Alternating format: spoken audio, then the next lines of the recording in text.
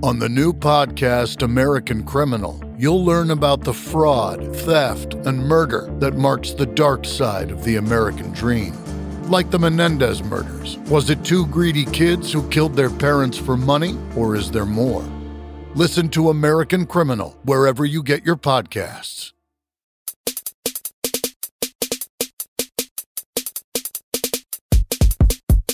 Dipping through my pastime, dipping through my pastime, I'm dipping through my pastime, dipping through my pastime.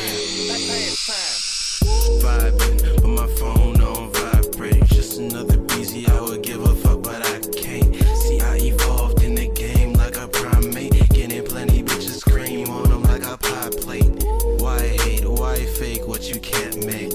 Why take a blind date when you can find your fate? Toast hit the blunt, now my third eye bloodshot. Another bong hit, and I'm going in a nut shock. Dipping through my pastime, dipping through my pastime.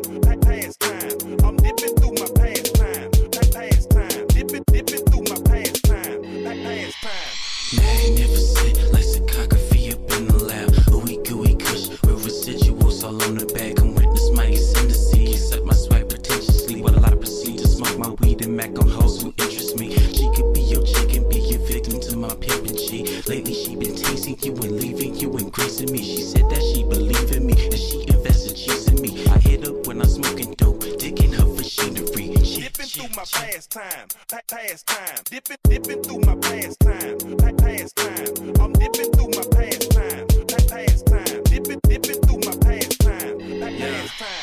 Dipping through my pastime, and that was the last time. Smoking on that fire green, yeah, I call it grass time. Yeah, your girl is in line, like some damn skates. Yeah, she only met me once, and she talking about a date. Man, you talking about a date, that's what you anticipate. Well, I'm sorry, baby girl, but you ain't my soulmate. So I choose a different route, chose the left instead of right. I'm a fresh ass nigga smoking green at kryptonite, yeah. Dipping through my pastime, dipping through my pastime.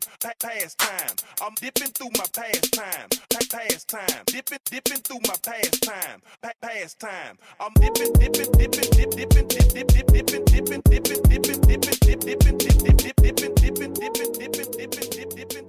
Yo, what's up, everybody? Welcome back to another episode of The House List.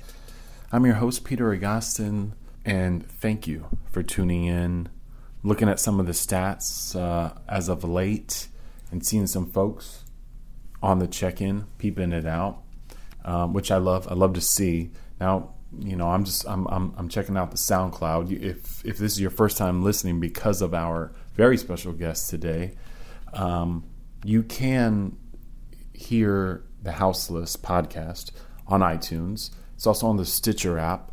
I know a lot of people only check out podcasts on Stitcher, but you can catch it online too. Like if you listen on a desktop or a laptop computer at soundcloud.com/The House List Podcast. Just want to take a beat there for my folks that only listen on their computers.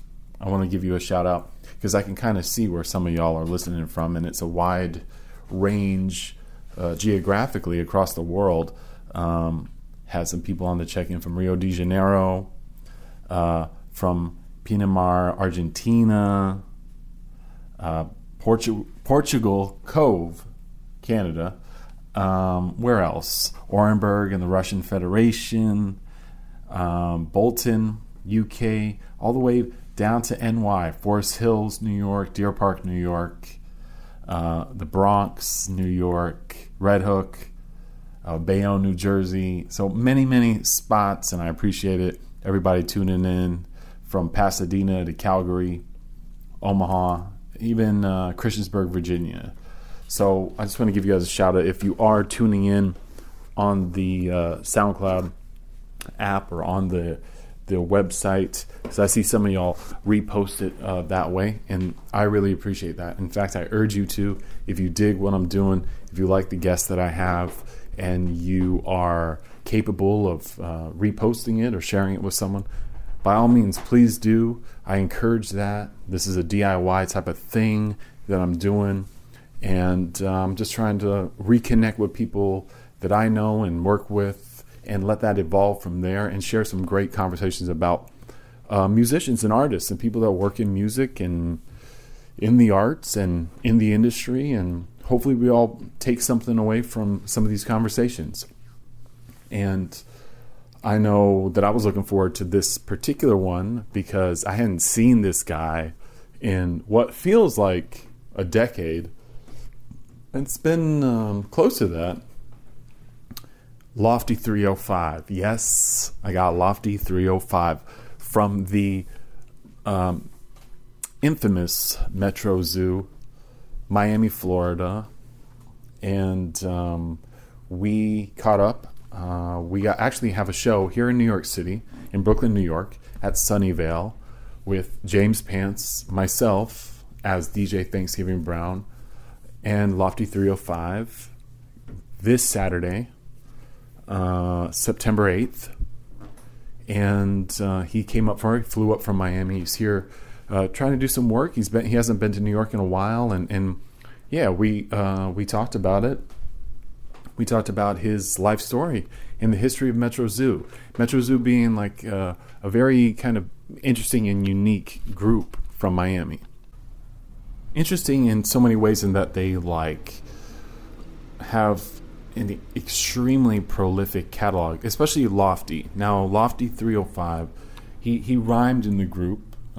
It's essentially a hip-hop group, but I don't even know if I would even necessarily categorize it as such, because there was a great visual element at play.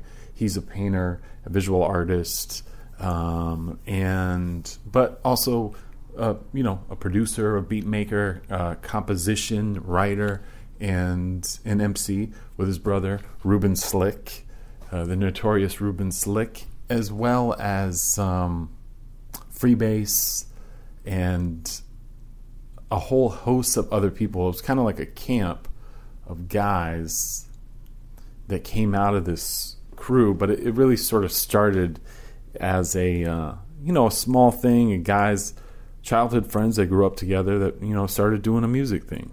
And I was their booking agent for a period of time. Mr. B, Lower Letter, even Mike DC, who some may know, and I, even loosely affiliated with Denzel Curry and Raider Clan. So Lofty and I have always worked pretty much directly, even when I was Metro Zoo's booking agent. And he, during that time, which is basically 2011, 12, 13, and then he gave me so much material, music and stuff, both of his solo material and the group. And I've always just been a huge fan. We kind of stopped working for a while, and I went through some stuff in 2014, and I even took a break from work for a little while, and very recently we reconnected, and I was just like, listen, dude, if we ever have a chance, I would love to just talk to you on this podcast and just talk about our work and about the group, because I'm just a fan. But these guys never really got a ton of press, and there was never a publicist that worked their records. They most of the albums that they put out, and between Lofty and Metro Zoo and the other affiliates, I mean, I'm talking about 100 albums in a year. In 2012, between everybody, it's about 100 albums, and then again in 2013, and it keeps going. But particularly with Lofty, is a hyper productive producer, and just has a million ideas, and I think he's brilliant, and he's just a cool dude, and we've always got along, and I would consider him a friend, really. I mean, so we made it happen. He came through, and he came through with some dudes, and then we had this conversation, and it was really cool. So if you're a fan of Metro Zoo and Lofty305 and that whole crew, if you're from Miami and listening, then this is for you. I hope you guys enjoy it. I've been wanting to do this for a while, so this is definitely a must listen for any Metro Zoo fan. And I want to send a shout out to Ruben Slick, Mr. B, Freebase, and the whole crew. Great guys, fun, wild dudes. Because when I started working with them, they were all of 19, 20 or something like that. So young, wild guys, and some time has elapsed And you'll see in the course of this conversation what I'm talking about. We're catching an artist in the midst of an evolution, personal and professional, artistic. So yeah, anyway, this is my conversation here on the house list. Remember, subscribe on iTunes if you like it. Rate it if you don't mind. Please, I urge you. That would be incredible. Feel free to share it, retweet it, post it wherever. If you have a blog or website or just a group of friends or a news list, yeah, just get it out. Thank you so much. You can follow us on Twitter at HouselessPod. And with no further ado, check out my conversation with Lofty305 here on the house list. Between 2012 and 13, you had done like 50 albums or something like that, some crazy amount like that, or 100 or something, like between so like all the trips that year, because I was just like on the road. I was like traveling, right? So yeah, I mean, maybe we can frame it to at least kind of get some context there, but I'd like to go after that, kind of go even further back, just about like growing up in Miami too and stuff like that. For sure. But I think a lot of people became familiar with your work from that period of time too, because that was really when Metro Zoo really came out, right? Yeah, like mostly like our support outside of the Bay Area in Miami, because like the Bay Area in Miami, ever since we started, that's been like our core like fan base. Like, did you have people in the Bay that knew that was pushing the music? My friend went to some art school. Was it Berkeley? Or not Berkeley. It was like another art school. Yeah, I think, UC Berkeley. My homie, Germ the Worm, went out there. Okay. And got down with this clique called On Task Family.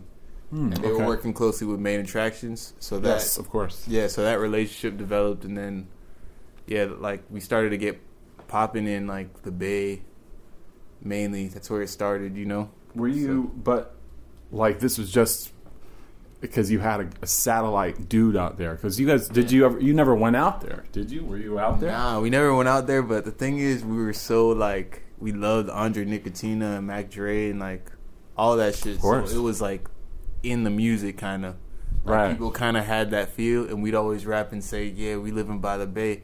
Because we lived by the Bay in Miami, Right. That's what we called our little area, the Bay.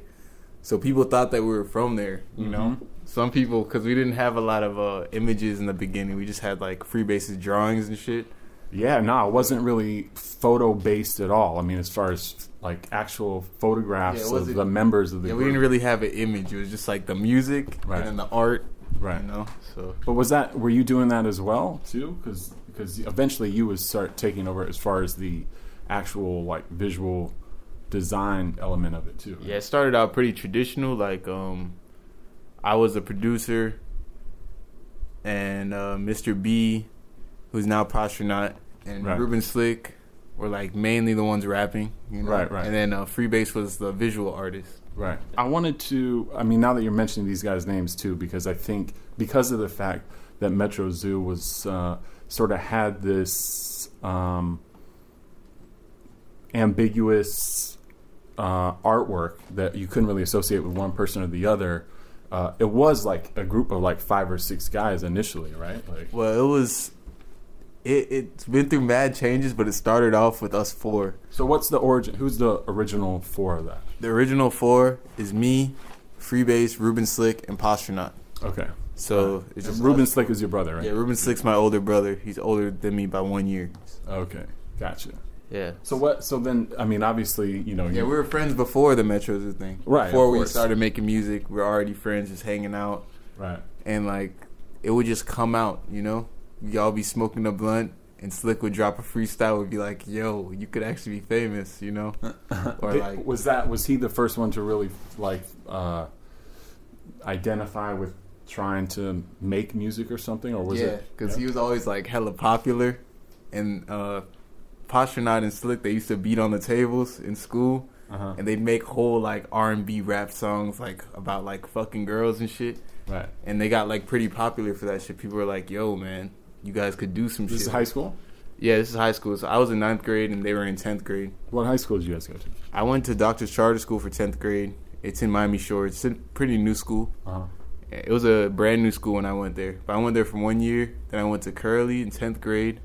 It's like a private Catholic school. And then in 11th grade, I went to military school for like 4 or 5 months. Wow, in Miami? Yeah, but that was my last year of school.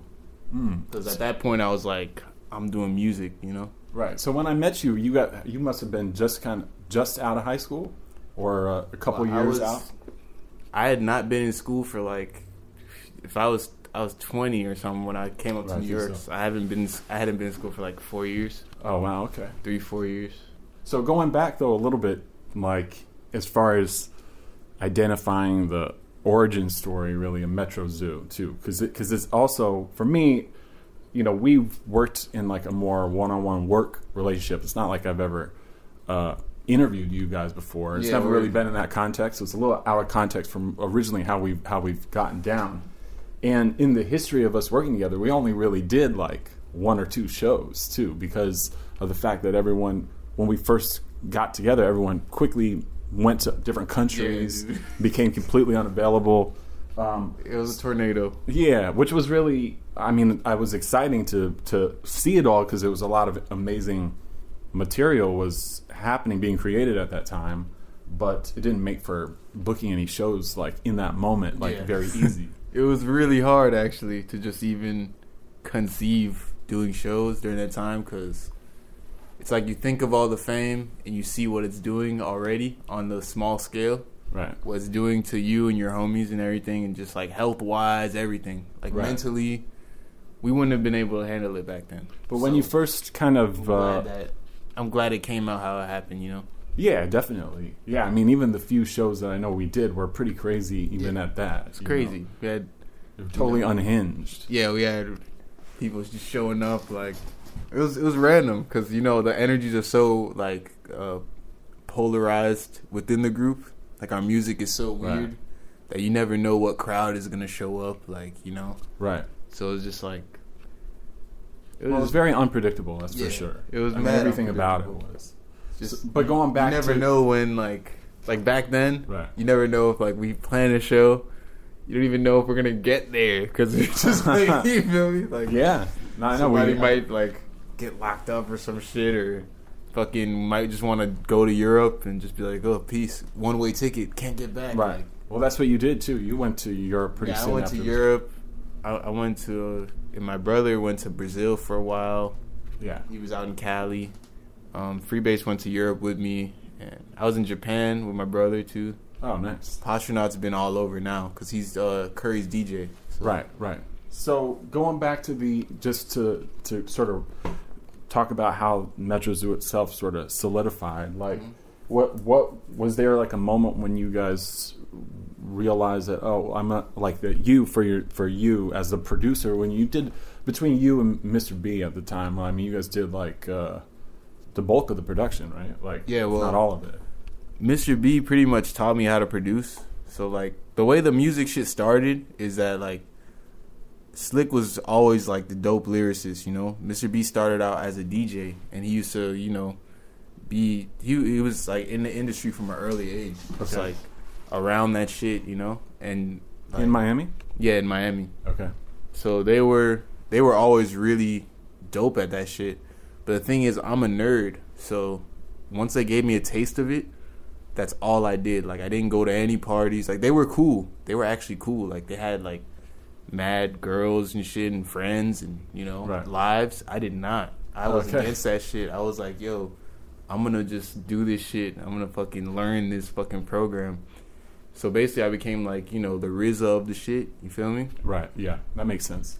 And then like there was mad people in the group that we added, you know. We kicked all of them out, you know, because they weren't really, they were trying to just do it for like a couple months and be like, oh, I gotta go to school. Well, if you look back at some of those songs too, there's some people that it doesn't sound like they really rhyme professionally, or they're like, you know, there's some, and that's kind of adds to the, you know, the whole vibe too, because you have people that they probably, that's like their one and only song they ever rapped on too, or like a couple of joints like that. We grew up on Mac Dre, you know, that Thiz Nation thing, so yes, he was always like putting his homies on the track because it wasn't about like oh, we're gonna get so popular from this track. It's just like we're completing this moment.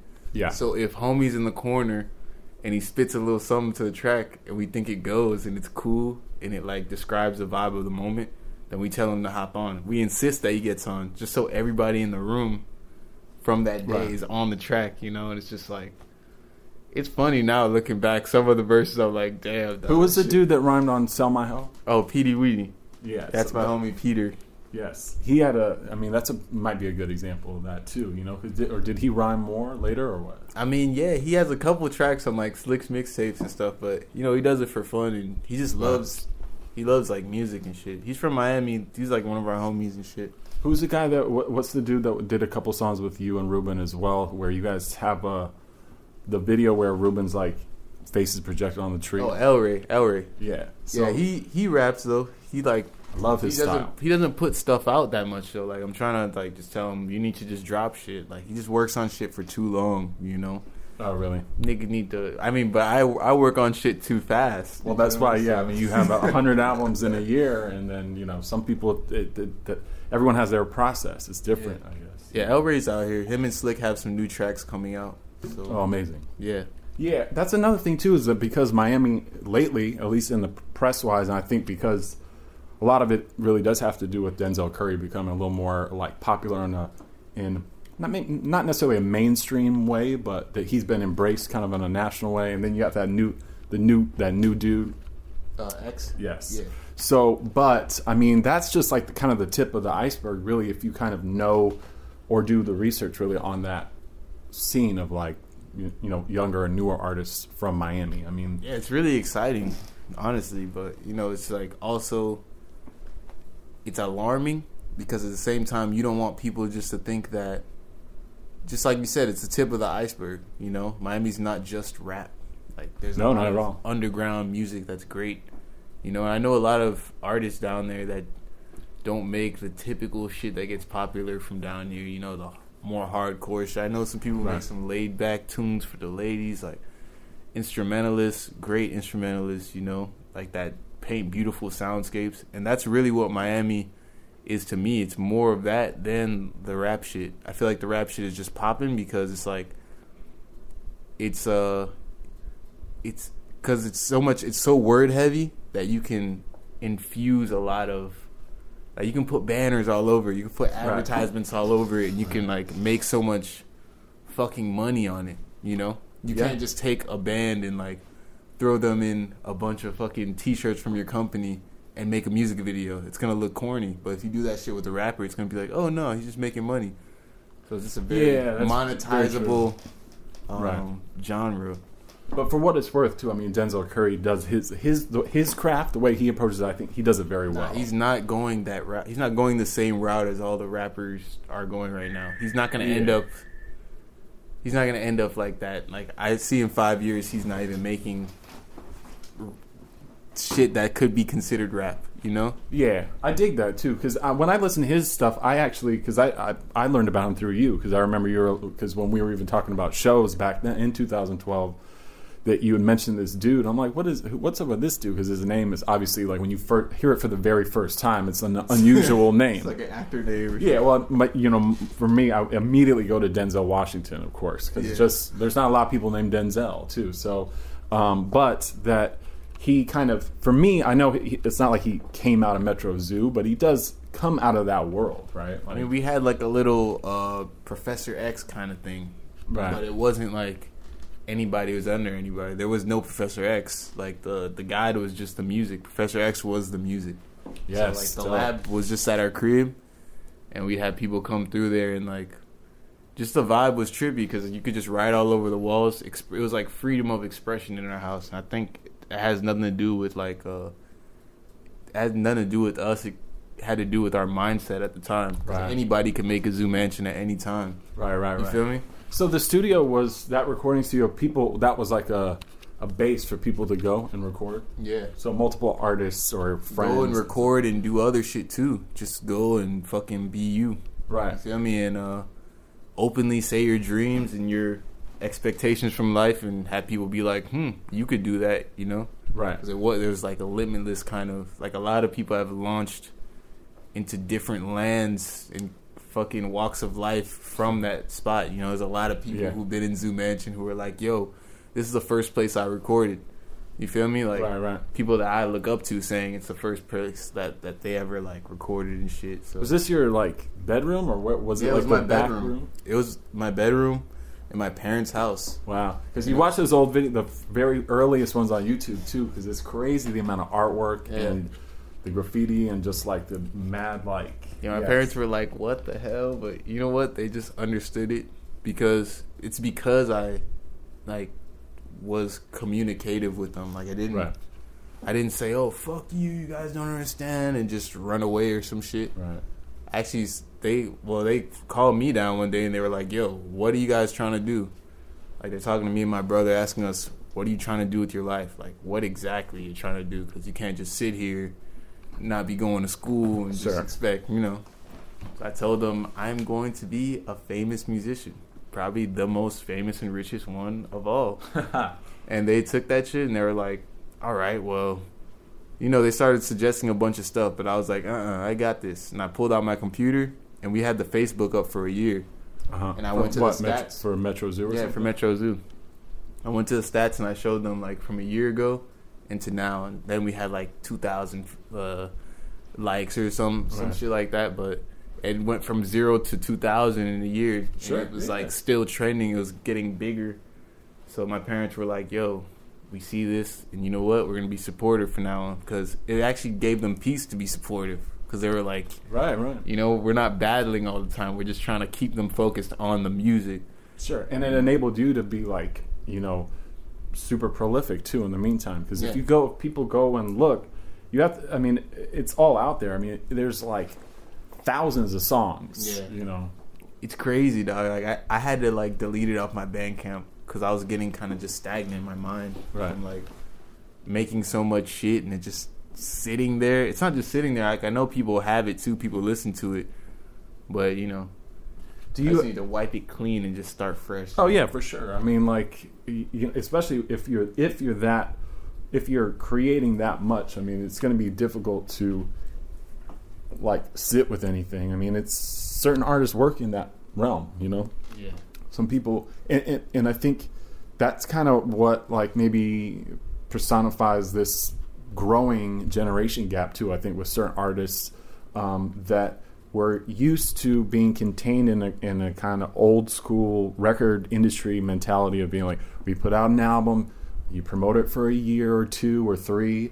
And then you put out another one, and then you do it all over again, and then, like, you know, okay, 30 years goes by, and you have like 5 to 6 projects, and it just, you know, for all types of reasons, that's not necessary anymore. I mean, sure, some people can still do it, and some art people can't create and just be done with it too. It's like, the crazy part is, like, if I just leave it on my computer and act like, yeah, I'm gonna put this on my album in 3 years.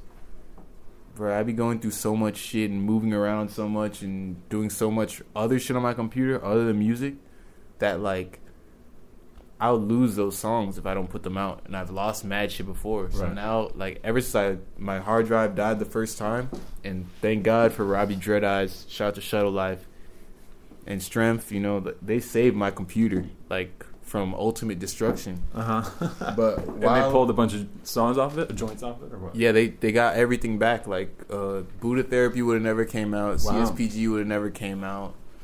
It was right before I dropped Buddha Therapy. We had got all the files back, and I was just like, I was broken from that shit. But I was like, you know what? I'm gonna start dropping everything that we have. I don't care if it's not ready yet, because I'm just gonna make better shit later. Right. Yeah. I mean, and speaking of that album, I did want to, I think, just because I love these songs, and I'd love to know some little, you know, backstory on some of them, because of the fact that, like, the way you guys put them out was so rapid fire. There was never a publicist associated with anything. Yeah. There was never a story that was sold to the media or the people. It was just like, boom, here's another thing. Here's another thing. Here's another thing. Here's another thing. And then, like, you know, so I have my little compilations I made over the years, because you always tossed them my way too, you know, zip file after zip file, you know. But there's joints that are like, this is of my greatest hits of your shit. Hell yeah. And just so and we don't have to spend too much time on it, but I mean, I know some of these are songs that other people love too, and I just love to know, like, your take on some of these, because some of them are classics from the Metro Zoo catalog, and some are classics from Lofty305, because you were releasing stuff simultaneously, right? Yeah. Like the group and you. Yeah. And by releasing, it's like you're just putting it up for download. Yeah, just make throwing it them public. out. Yeah. That's, I mean, you can call it what you want, but I mean, it's still an album, in my opinion. A lot of them have total concepts and vibes that are exclusive just to those projects too. Yeah. It's like something it's like a time capsule for me. Oh, no question. What's funny too is, like, because so much of it came out 2012 and 13 and around that, and I mean, really each year preceding that too. But some people would say associate a time capsule with like one thing. Oh, that one album. Like, oh, Illmatic is like a time capsule, like this thing from Nas and or Biggie's first album or Wu-Tang's. It's like, okay, yeah, here's this time capsule of 20 albums that came out this one year, and it's sort of. I saw something too with Denzel Curry. Was like, he made some mention recently on Twitter too about like, oh, I'm getting back on my 2012 shit or something like that. Yeah. And it made me, because of it being him, reminded me all the stuff you were doing at that time. So anyway, not to get long-winded with it, but obviously Dippin' for me is probably one of my favorite ones. Now, you didn't produce that one though, Nah, did that you? was Pastronaut made that beat. He was listening to mad Tech Life and shit. Oh, wow. And this is like, yeah, like we're just getting off this whole, we made the Electro Slap album. Okay. During the making of that album, we were actually like just gonna transfer. We had all started making beats, cause like that was unexpected. Yeah, as time went on, we all just started doing every craft that each other did. Oh, dope. Like, Free Bass hopped on a track. He'd be rapping, he'd be spinning, he'd be making beats. Pastronaut be rapping, making beats. And DJing and shit. You feel me? And Ruben Slick, of course, always just the rapper. Was the rapper, beat maker. He made beats too? Yeah, he made beats before me. He got me into it, Amazing. When we were younger and shit, so. Yeah, and he was on the art too. He was always tagging. Dope. He was in the streets like tagging. Dope. You feel me?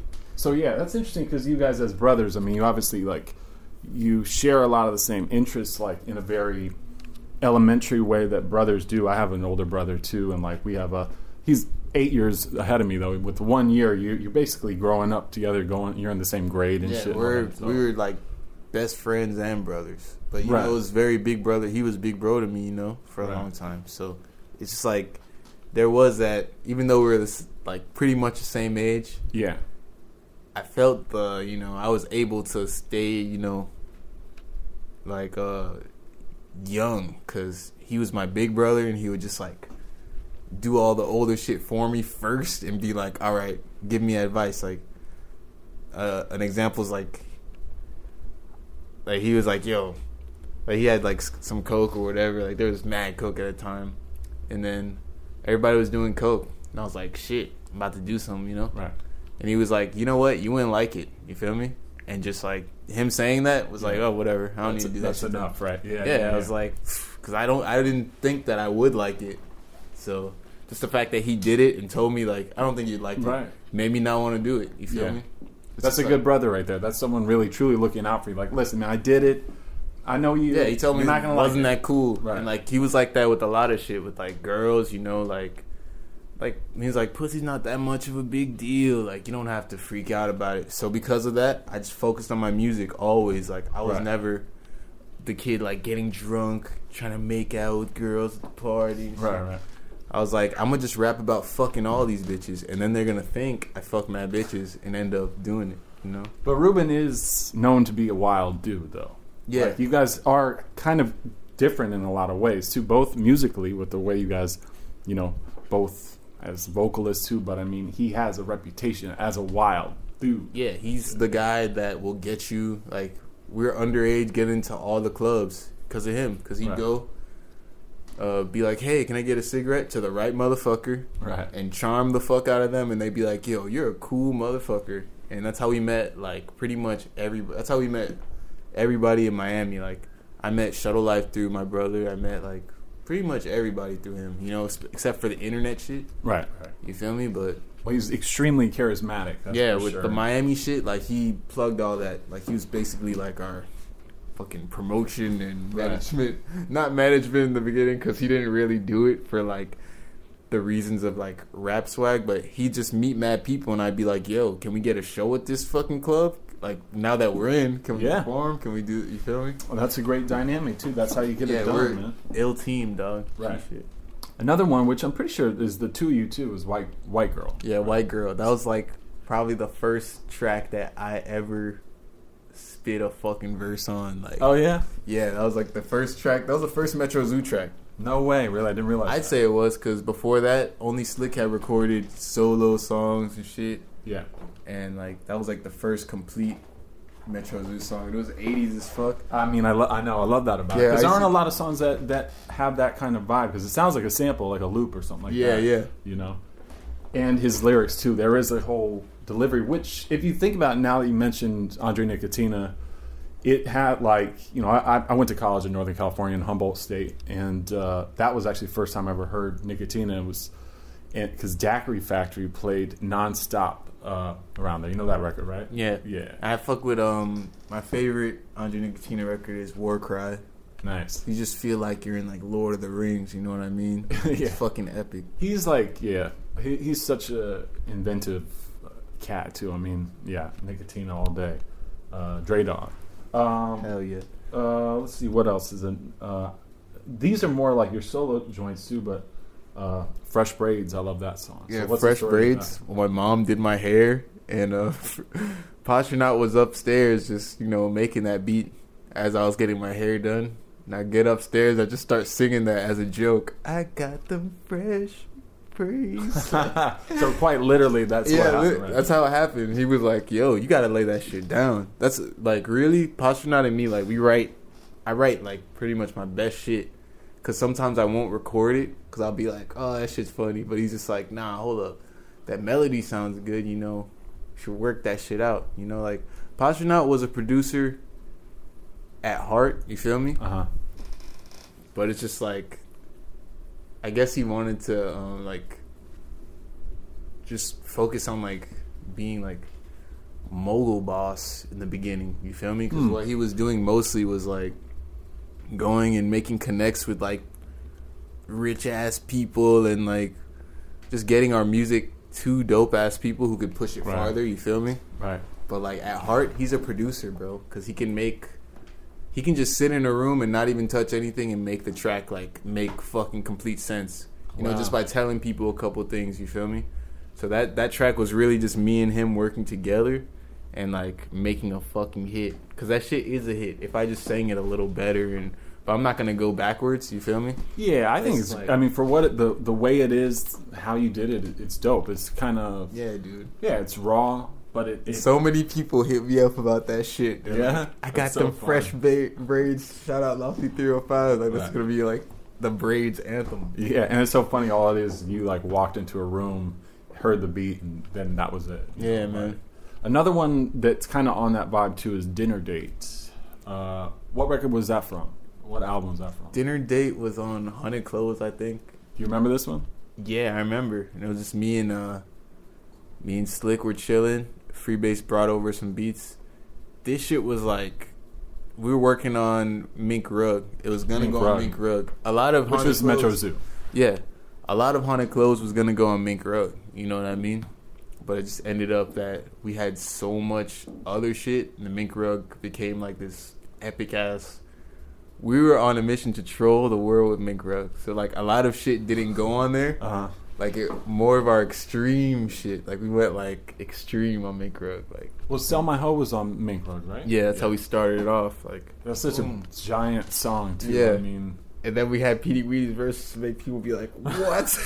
Oh, it was totally it threw me for a loop like crazy. You wanted to throw people off, yo. That was like the whole point. You accomplished that for sure, because it's hard as fuck. It's hard body. You know? 100 Clothes is more like just, it was like a mixtape. It was like a compilation, but it was like, you know, I just listened to that beautiful Dark Twisted Fantasy shit. Right. So I was like, I'm gonna put like mad people on this tape that I just make it sound right to me. Right. So yeah, I love that line. You bring the food, I'll bring the dinner plates. Yeah. Which is dope too. It's just like there's something about that. I don't know what I was talking about, but it's like some pimpin' shit, low key. Like, so I was getting on. Definitely on some wordplay shit back then. Oh, for sure. I mean, Pimpster, that definitely has some amazing wordplay too. Yeah. That was from the same project as this one, as Fresh Braids, I think. Okay, cool. Yeah, because that was on Cliff Dweller. It's like Cliff Dweller, right. I wanted to make that a group, but Postronaut thinks that name is too emo. He thinks I'm just trying to jump off a cliff or some shit. Oh, really? We're gonna make another name though. Yeah. Yeah, we got hella shit in the works, so me right, and him, cool. Been working on the tape. That shit was trippy because, it's just like my Transformer swag, because people just think because I'm like mad artsy and shit, they know like my whole visage and story and call everything. it and just sort of judge a book by its Yeah. cover, right? Even on the other side, like if I walk up the street, some like older people or some shit will move to the side thinking I'm gonna fucking mug them or some shit. Or like I thought this car was my Uber yesterday, and I walk up to it and this lady gets so scared. I'm like, yo, sorry, I thought this was my Uber, Oh wow. But it was just all Here about, in New York? Yeah, it was in New Jersey. Right.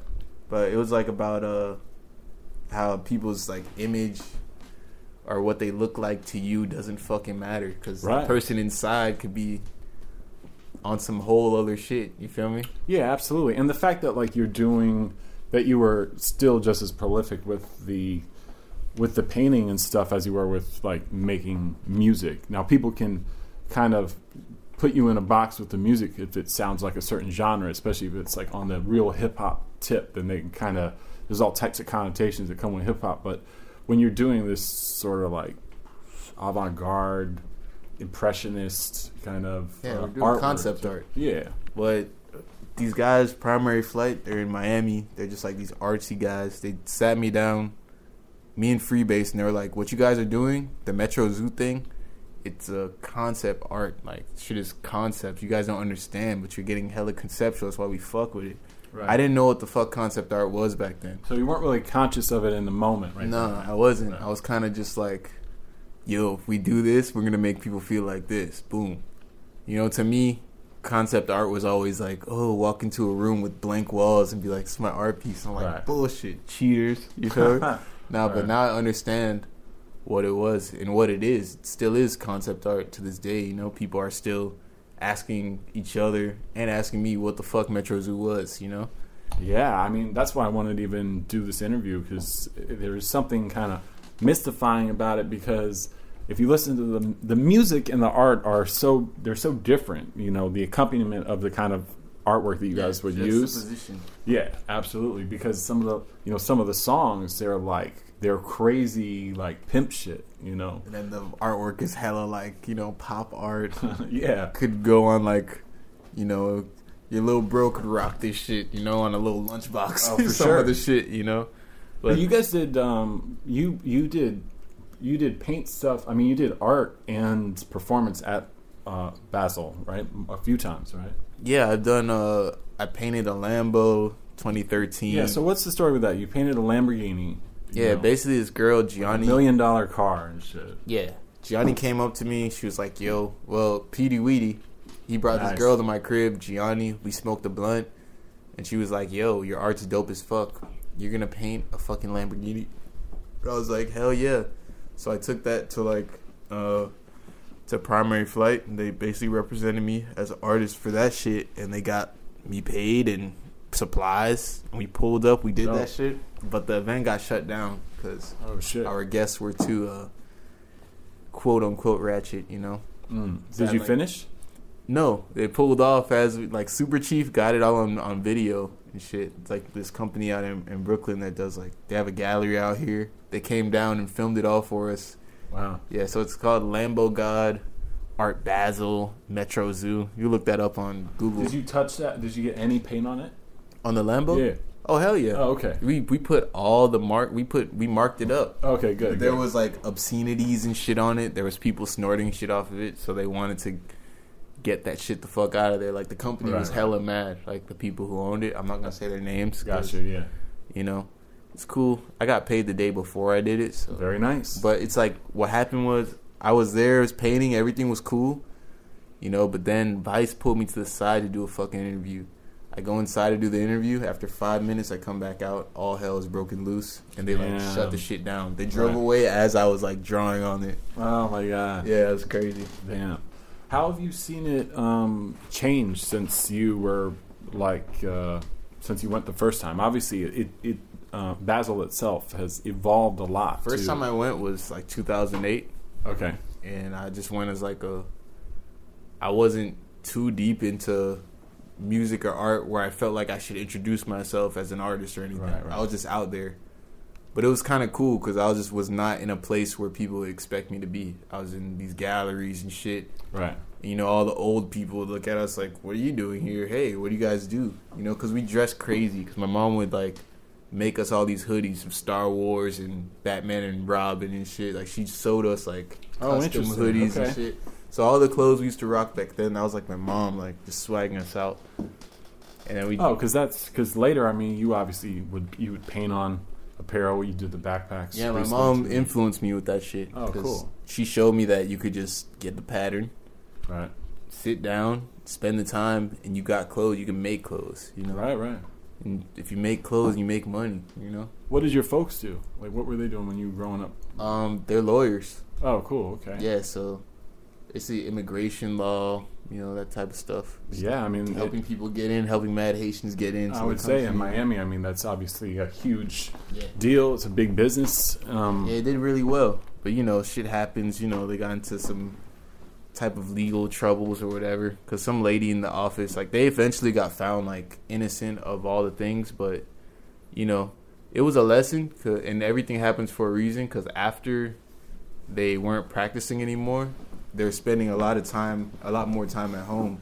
And that conversation about my future and my career and all the music and stuff, it would have never happened if they had the law office, straight up, because they were just so busy. And they were getting more and more busy as we got older, you know? And, like, we were losing, like, we actually became a real, true, we got to the next level as a family after all the money was gone. Interesting. Well, it brought you back together again. Yeah, like, we had to be around each other. Right. We had to get to know each other, like. Yeah. Well, yeah, I mean, if they're like workaholics, they're never home, then, like, it's a hard task to, you know, to really develop, like, a relationship with. Yeah, between those years of being, like when you're 10 or something, you get to spend mad time with your parents. But, you know, when you get 12, 13, they're like, yo, I got to work, so... I'll be home around 9, whatever, you know. Right. You can take care of yourself now. It was never bad or anything, but it's just like, in terms of like being able to say, all right, I know this person. Now my parents could be like, all right, I know him. Like, you know, there's mad parents that don't know their kids, and all the arguments and stuff come from just like, you just don't know the person.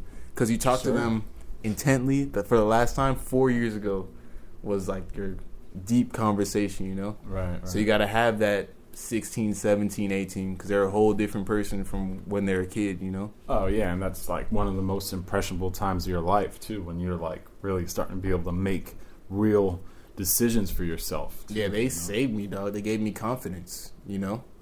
Because if I didn't have confidence to do the music, that I really got it from my parents in the beginning, because anybody could tell you, yeah, you guys could do this, you know? I'm just like, bro, when my dad told me I could fucking... get famous and rich and travel the world, do whatever the hell I wanted off my talent, then I believed it, you know? Oh, yeah. I mean, that kind of encouragement can only really come from that kind of place. I mean, it's huge. It's more than any dude in the industry or anything like that. You know, fuck the industry when it comes to family, of course. That trumps it every single time.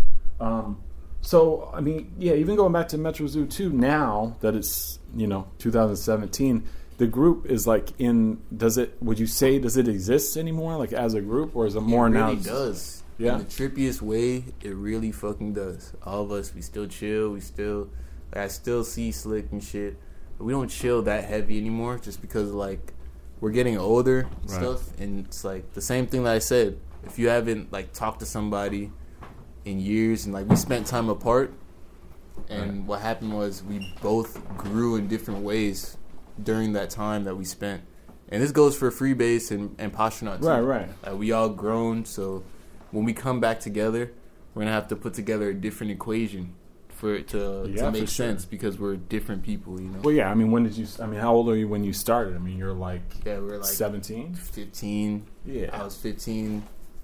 They were 16, 17. You know. Yeah, I mean, and each guy has definitely had some, life-changing stuff happen. Huge life-changing shit. Really, like, whenever somebody's not that present on the music or whatever, it's because of a real reason, you know. It's like because like, either Slick got locked up or whatever, or when Postronaut, he was dealing with some family shit during a time. Freebase too. So really, that's what's really been happening, you know. Yeah, real life stuff. Yeah, just growing up, living life, having responsibilities, you know. But I think it's in stasis, you know. Nobody's on bad terms with each other. We all love each other. We all see each other, call each other, and are there for each other. And, that's whether somebody's going a solo route, I'm completely behind them. You feel me? Oh, for sure. I'm not, like, stressing for the Metro Zoo shit to, like, be what it was, you know? Right. I more want it to just be what it's gonna be. You feel me? Yeah, I mean, and you guys were in a certain place where you put yourself, where you've always, dictated the direction of this group, which has always kind of had its own kind of nebulous concept, where it's not like you were,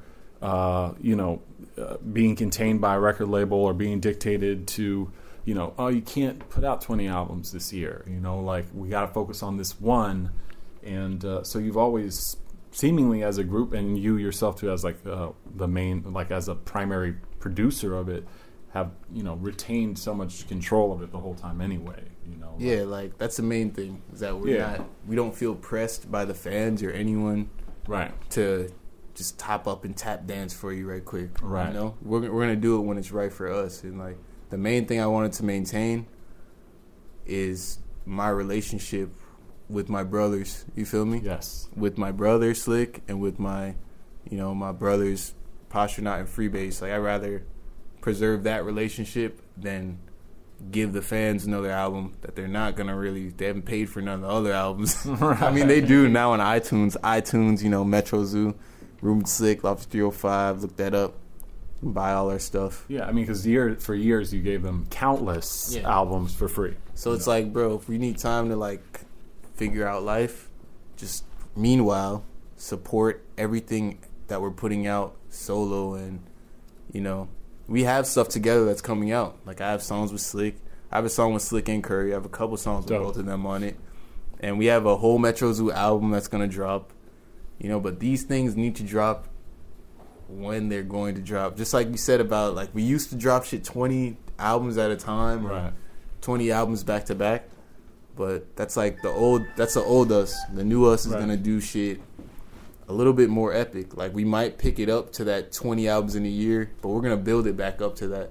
Yeah, I mean, and that was just one chapter in the story of the group, too. Where because it's dope to drop all that shit, but people got to know. You feel me? People got to know how dope we are. You feel me? Absolutely, yeah. I mean, and you've left them with a lot of stuff to discover, too. I have a lot of it, but I mean, you're never going to be able to get it all because of the wealth of material that exists. My laptop at home I think my battery just conked out or something. I need to go get 1,000 songs off there. Right. And it just never stops. Right. But I think the way that I did it in the past was it was dope for the time it was. I think it was the younger me, Yeah, for sure. And I was just about speed, I want to use the speed, but in a different way. Like I want to drop like as many videos as I drop as I drop mixtapes or something like that, because I feel like that would have given more of a impact, Yeah, and I mean, what's this the new record? Because that has Come and Go is a great. I love that song. Yeah, that was just like I just felt like just putting that out there. Oh, gotcha. But it wasn't really like focused on as much as like Cloudy Palace. Cloudy Palace is like my baby. Like, cool. Nurtured that shit and put a lot of my heart and soul into it. Neighborhood Lofty's more of a mixtape. It's like more like me going back to the old me, kind of just like going crazy, you know. Yeah, because each joint is Polarized. kind of a different. Yeah, taking you to a different place every time. Right. Every time the next song starts, I'm taking you to another. Yeah, because you got like the drum and bass joint, and you have like this kind of raga joint, and then Come and Go is like this total other sort of throwback. Yeah, I'm talking style. like that tape is really, I can talk to like the women in my life and the people in Miami and around, you know. It's like a PSA to everybody. Right. So they just cop that shit, put that shit in their whip, and then everybody knows there's new Lofty out. Right. But my focus is to make Cloudy Palace is like a 3-part EP series, and then it's gonna be an album. That's like my main project I'm focusing on. In between then, I'm gonna drop like mixtapes and stuff. But I think I am gonna end up with a really deep catalog. I'm gonna put out more shit than I did before. Like, my old shit, like that's less than half of my shit of my life. You feel me? Yeah. Like, I'm gonna put out way more shit, but once I like build up enough funds off these projects to just have like 5 people who master my music, so I can put out 5 tapes that all sound amazing, you know? Yeah, absolutely. Because it takes manpower. Like, the track will go through like 5 different hands, get molded, and turn into a masterpiece. You know, it's like my part of my growth is just becoming more of a team type of person.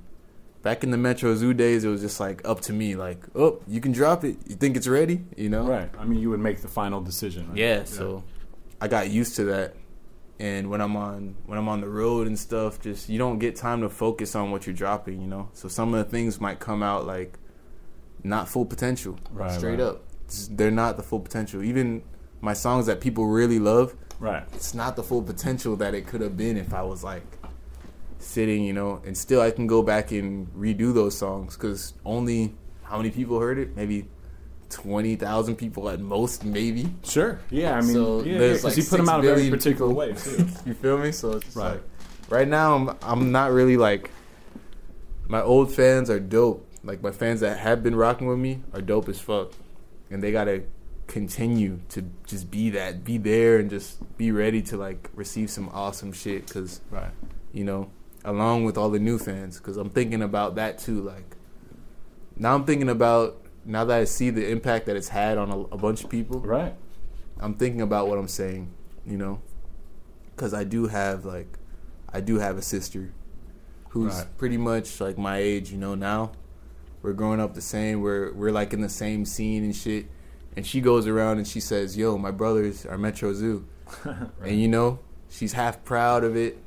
You know, she's proud of us, but she's also like, "Damn, you know, you guys are crazy as hell. People know you guys as crazy, wild dudes." So, speaking of which, too, like, how is Ruben now? Is he cool? Yeah, he's chilling, man. He's trying to do better, you know. What was because I saw he has a new song, or he had a video, which I love that song too. Yeah. What is that called? Do you remember off the top of your head? You know what I'm talking about? Yeah, These Streets. Yes. Yeah, it was just kind of a total departure from like some of his more crazed, like real older material. This is like a lot more grounded, and he's you know got the hook to the. It's the road he's on. It's not an easy road, right? You know, that's why it's like he hasn't put out. Like, he used to put out a lot of stuff like me, like for sure, constant flow. But what we're working on is you know, put our health first. You feel me? Of course. And our well-being first and everything, and just focus on what we're saying, because we are leaders and we're actually do affect the world around us. Like, absolutely. That's like, we can't be full of ourselves and act like, oh, I could do whatever I want, man. Just, you know. But there's kids who said, like, in a positive way, there's kids who said, like, certain songs that I made make them not commit suicide, you know, inspire them to get off drugs. Like, my homie that I sell paintings to, Nico, in Fort Lauderdale and shit, he told me, like, he used to be on heroin and shit. But he started, like, listening to, like, my music about being positive shit, and he, like, just stopped chilling with those types of people And pretty much, he said, like, I became his best friend. Wow. He started listening to all my shit, like, all the time. Dope. You know what I mean? And it helped get him through, and that shit is dope. So I want to, like, put emphasis on that. Because there's enough people fucking people up. There's enough people, like, confusing people and shit. And it was cool for a while because I was a kid, just, like... But now that I know the results, I know what I want to see off my shit. I know it, like... I can still make money and make, like...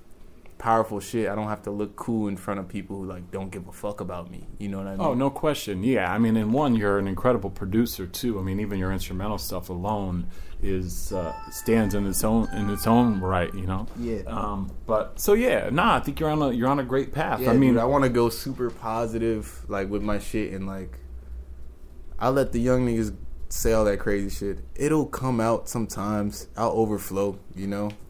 I'm not gonna say. Yeah, you're I'm only human too. Yeah, I'm a human. Like I'm a balanced person, but my whole my vibe is gonna be a little bit more. I'm a soul man nowadays, man. I'm older. Right. I'm 25 now. You know, growing up, man. Days I was a teenager. You know. Yeah, and that's what you know. You wild out a little bit when you're a teenager too. So yeah, dude. So what else? What else do you have coming up for you know? Just so we can kind of formally plug something too. Besides that, we have a show coming up here in New York on Saturday. The Lofty Pants Show. Yes. Pants Show. Which, really, come to think of it, when was the last time you were even in New York? It's been a while, right? 3 years or so. We had that Zootopia art show. That's right. Yeah. It was sick, man. It was awesome. Yeah, that was like a pop up in Manhattan. You did like an art show, right? Yeah. Shout to Blake. Shout to Posh God. Shout to Hawk. Last time you did a show, though, actual performance had been probably even further. That was like 5 years or something. Yeah. But, you know, that was not even considered a show to me. Like, I was still figuring out This is the Knitting Factory one, right? Yeah, bro. I was a teenager, dog. My voice was breaking out. We were trying to figure out the dynamics of a show, and it was just crazy, man. No, I know, because we did it. We booked it, canceled it, and then held on to it for... It might have even been a whole year later. It was a whole year. It was crazy. Even getting up here was crazy, bro. Right. Just figuring out where we're going to stay every night. It was a crazy man. time, bro. I feel like I'm more rooted now, and I can rock a show way better, you know? Yeah, for sure. Just when you're juggling so much shit, and shit's moving so fast, it's like you need people, you need a team around you to like kind of, you feel me? That's like my focus now. I have my team that like that focuses on like moving forward. Yeah. Even though I love chaos and speed and just hella creative shit, sure, you always got to just keep being pushed forward. So like I'm just trying to go forward with my shit. It's still the same Lofty, you know, but it's just evolved as fuck, man. Well, even Come and Go, that song it's a good example of that, because you are touching on certain concepts from back in the day as far as, you know, certain stuff. I mean, I'll let people listen to and be their own judge of it, but I mean, there is kind of a new bent to it as well. Come and Go is me right now. That's me today. Like, you feel me? Like, yeah, I love that song. Like as much me as I can get. Right. You know, at this point. But so beyond that, which is out now, what else do you see for like coming for the rest of the year as far as stuff that people? I want people to be able to seek out your shit and be able to purchase it too. Now that you're selling stuff and not just giving it all away. Vinyls and cassettes. You know, we're gonna drop some of the Metro Zoo projects on vinyls and cassettes. We're gonna do a lot more merch. You know, you can still get merch at officialposhgang.com and poshplasma.com. Right. Are you doing you were doing some skateboards and backpacks too? Yeah, we're gonna get back on the skateboard rhythm very soon. Those sold well? Yeah, like everything sells really good because we have loyal fans all over the world, and I be shipping to. It sucks because the shipping costs mad money, but I be shipping to like London, Paris, Australia. You know, Japan, a lot of places, you know? Right. Because, like,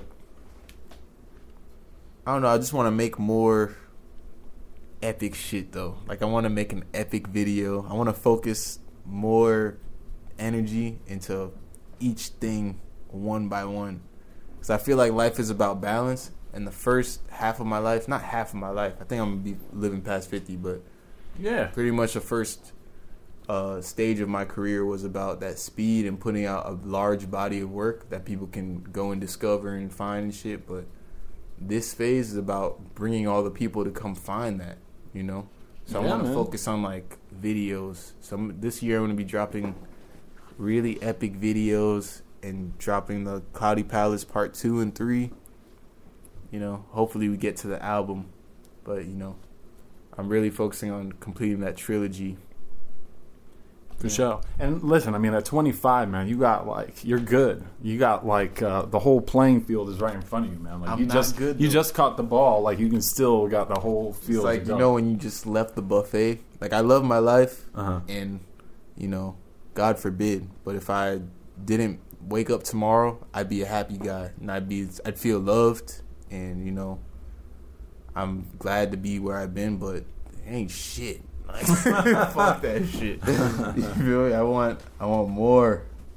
Well, man, I have a feeling you're gonna get it, man. I appreciate your time too. Hell Good looking man. out for coming out and for doing the show, man. Thank you so much, man. Peace out, dog. Cool.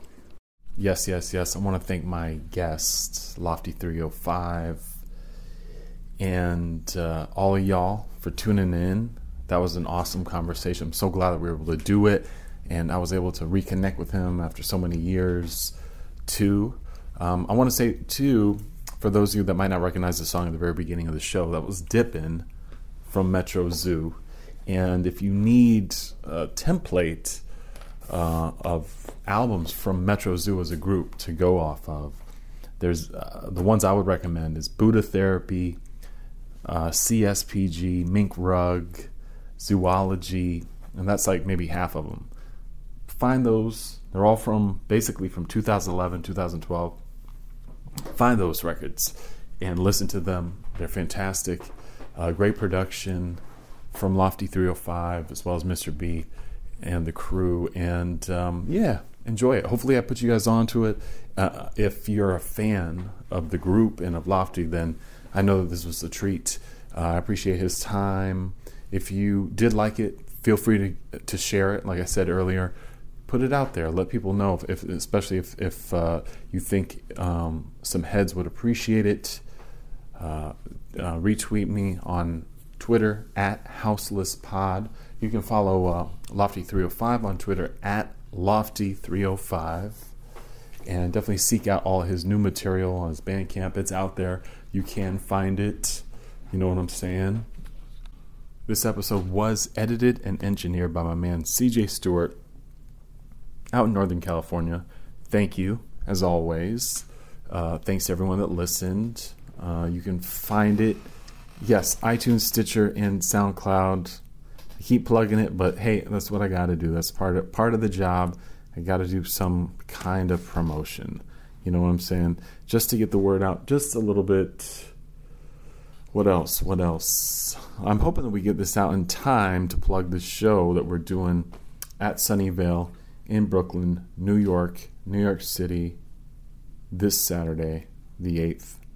And with James Pants, Lofty305, and myself, DJing as DJ Thanksgiving Brown. Yes, that is, if you don't know by now, hopefully you do.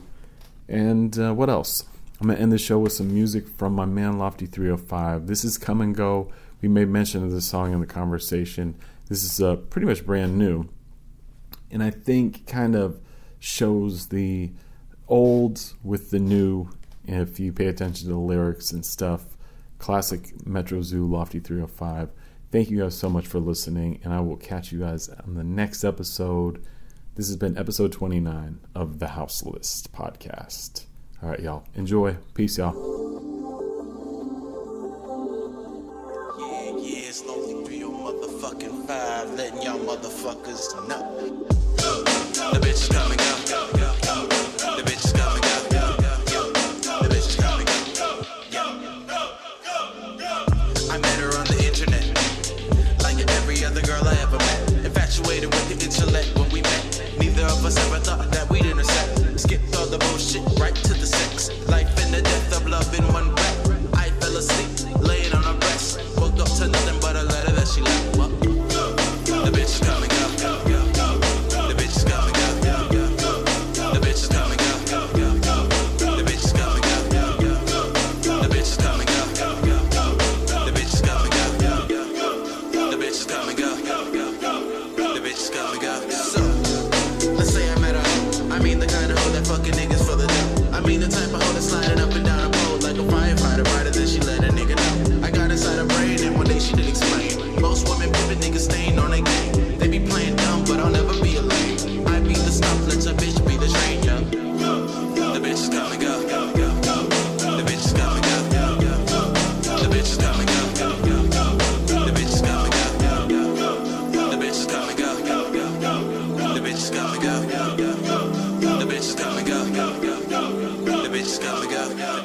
and go. They gotta come and go.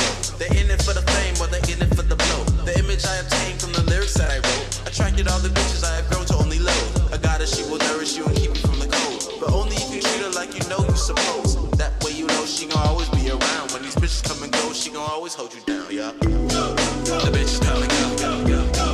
The bitches come and go. The bitches come and go. The bitches come and go. The bitches come and go. The bitches come and go. The bitches come and go. The bitches come and go.